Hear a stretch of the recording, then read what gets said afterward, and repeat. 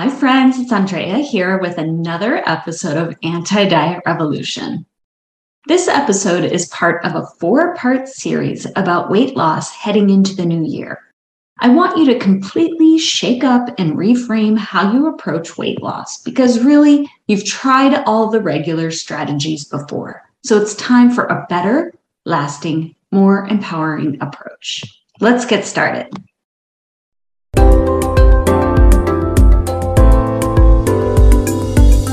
Welcome to Anti-Diet Revolution, the source for your weekly dose of non-dieting approach to weight loss and improved health.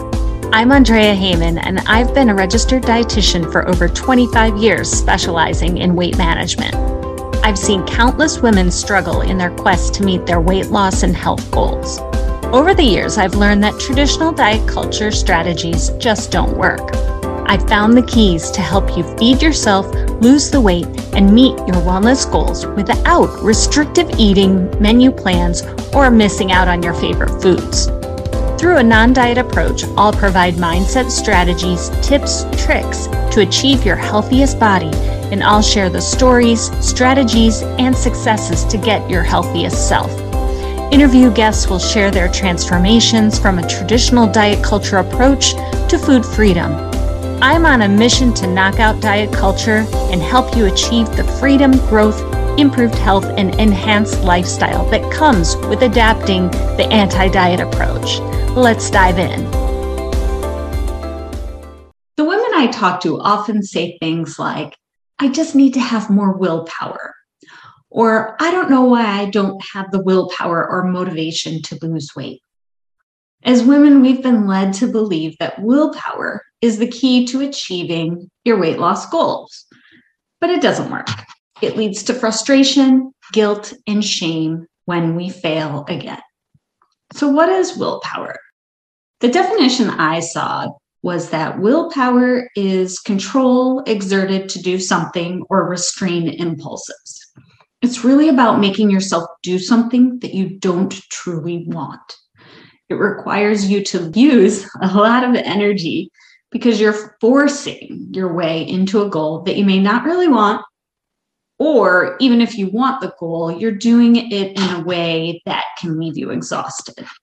At first, it seems like the key to hitting the health or weight loss goal that you have, but willpower is not helpful when you want to change your eating or exercise habits so you can lose weight, because you really want lasting habits. So simply willing yourself or focusing yourself on kind of muscling your way into a goal only results in short-term results.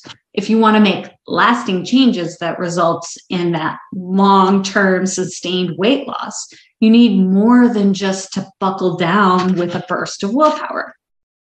Willpower focuses on the things you can't do. For example, don't eat cookies, don't eat sugar, don't eat carbs.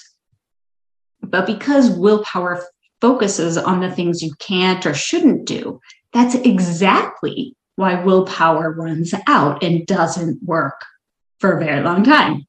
You run out of that energy, that striving energy after a while, because it is hard and it's exhausting.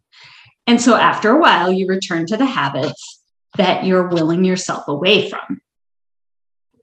You know that you're using willpower as a way to meet your weight loss goals when you imagine the things that you'll do once you hit that goal.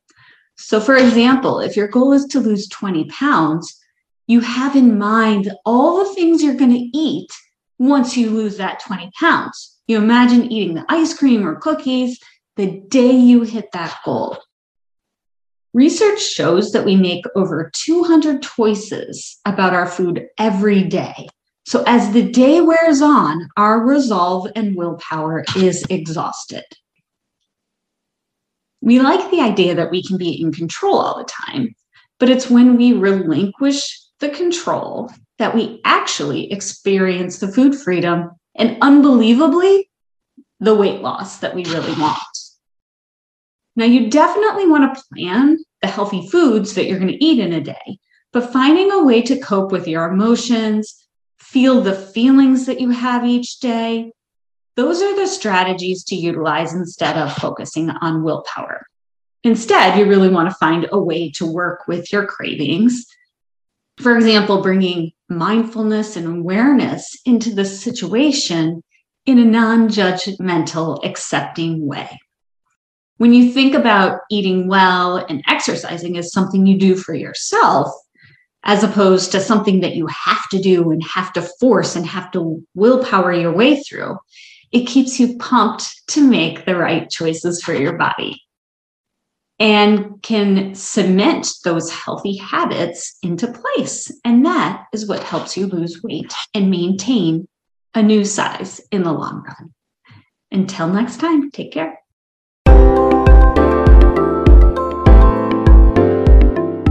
If you like this episode, please rate and leave a review.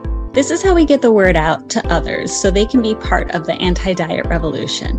I read every review I receive and use that to push out more episodes that are helping you. Thanks for joining me today. Talk to you next week.